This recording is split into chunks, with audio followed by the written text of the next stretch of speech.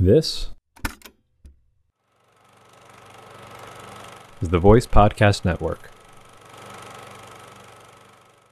Welcome to Post Pitch, a bi-weekly podcast that dives a little deeper into an article published in this week's print issue of the Georgetown Voice.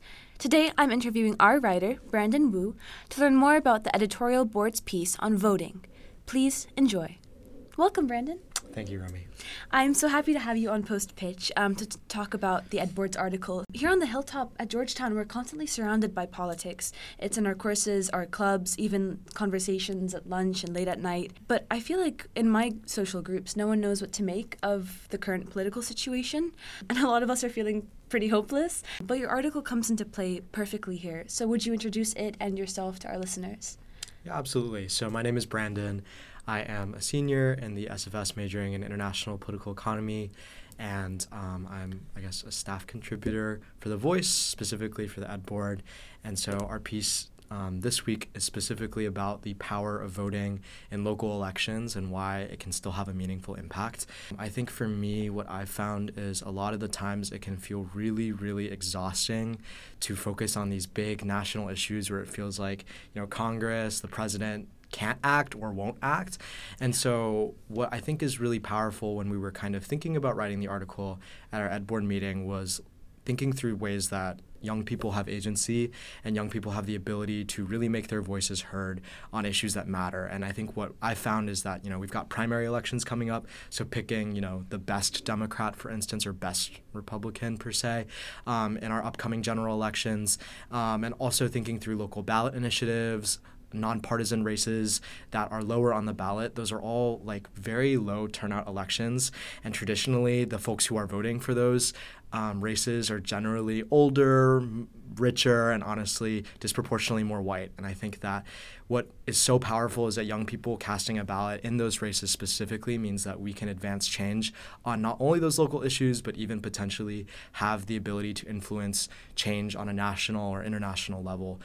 We recently saw that in Chicago and in Minneapolis, their city councils passed resolutions specifically on calling for a ceasefire and calling for a reduction, not providing aid to Israel as far as I'm aware. And I think that those really are ways where we can make our voices heard.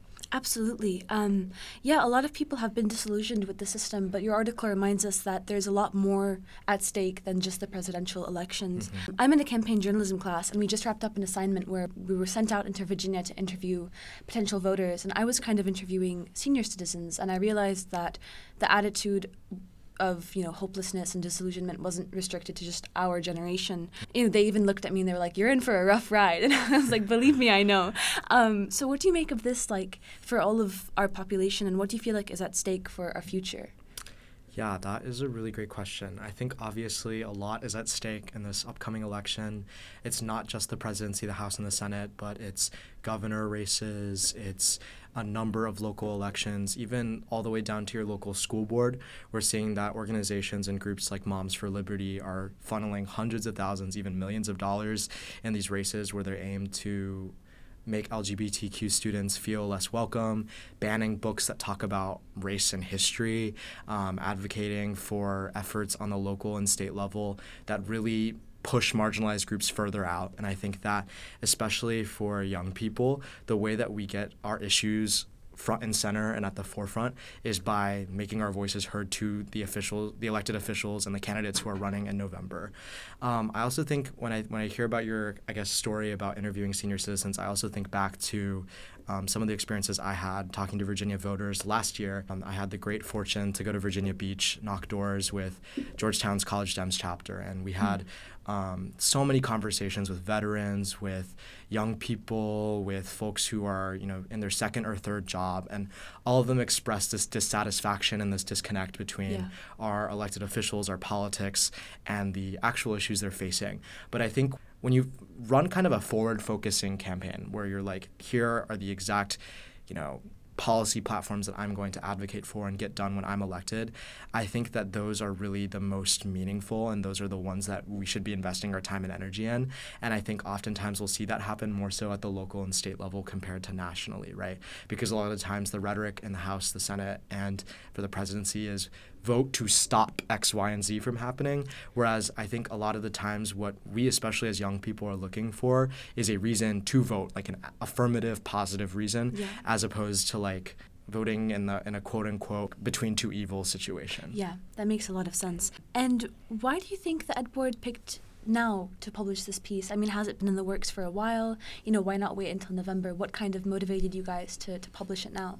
Absolutely. I think, first of all, there's a lot of good urgency around primaries, and I think those are elections that a lot of folks just don't know about. Like, I've personally talked to a few folks who have been like, oh, yeah, I have a primary election coming up, and I would have normally voted for it if I was home, but now that I'm at Georgetown, getting a ballot is difficult. I think from our piece, 11 states between now and the end of the semester will have a primary election, and those primary elections are critical in terms of making sure that, I feel like a lot of the times folks who live in blue states or progressive states will say, well, my vote doesn't matter, right? But at the end of the day, when you look at these local and regional state level races, whether it's for state assembly or state house or state senate, or even down to like your county commissioner's court, a lot of the times the Democrats that we're advancing in November are ones who have been in office for 30 years, are the ones who take hundreds of thousands of dollars from corporations and special interests, who are in power because they wanted to be in politics their whole life, right?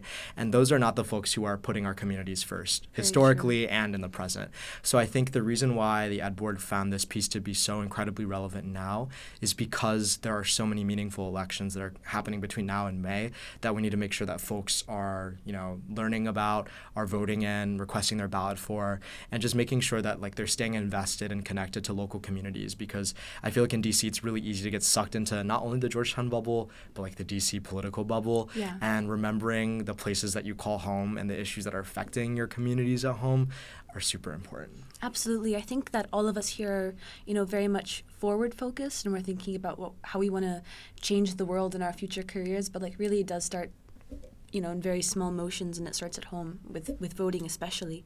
My last question is just, did anything get cut in the process of editing this article that you really wanted to, to say or to get the message out there? Yeah, that's a great question. I think our piece focuses a lot on, for instance, the local, state, and international level, like change that can happen on those three levels as a result of voting in local elections. But I think even on a more specific scale, we've seen so much happen. I think our piece cites, in November of 2023, we saw that progressive district attorneys were reelected here in Virginia, that school boards flipped in Pennsylvania, that all were advancing progressive causes, making sure that, we aren't, furthering the carceral system, making criminal justice reforms, preventing the repeal of those reforms. But I also think something else that, given the limited word count of the piece that I would touch on, is the fact that, there's a lot.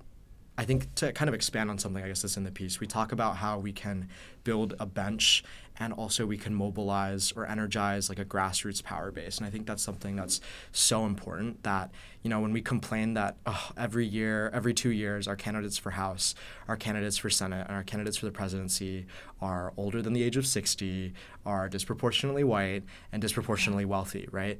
And I feel like the way that we address that is by looking, going all the way to the bottom of our ballot, looking at, these young people of color, LGBTQ plus folks, people of these marginalized identities who are stepping up to run and elevating them into these like first elected offices so that we can build that bench so that 5 years down the road, 10 years down the road, 15 years down the road, we have folks who can then run for those higher offices that look like us and care about us and will fight for us in those positions. And at the same time, whenever you elect these local candidates, or whenever you're organizing for these local candidates and getting, these people who are traditionally thought of as low propensity voters who traditionally only turn out in the general election. When you energize those folks in March, April, or May, it means that you can then take that energy and use it later on. That's that grassroots power base that we're kind of talking about, right? Energizing them so that we can advocate together and build solidarity on a number of different issues, whether that's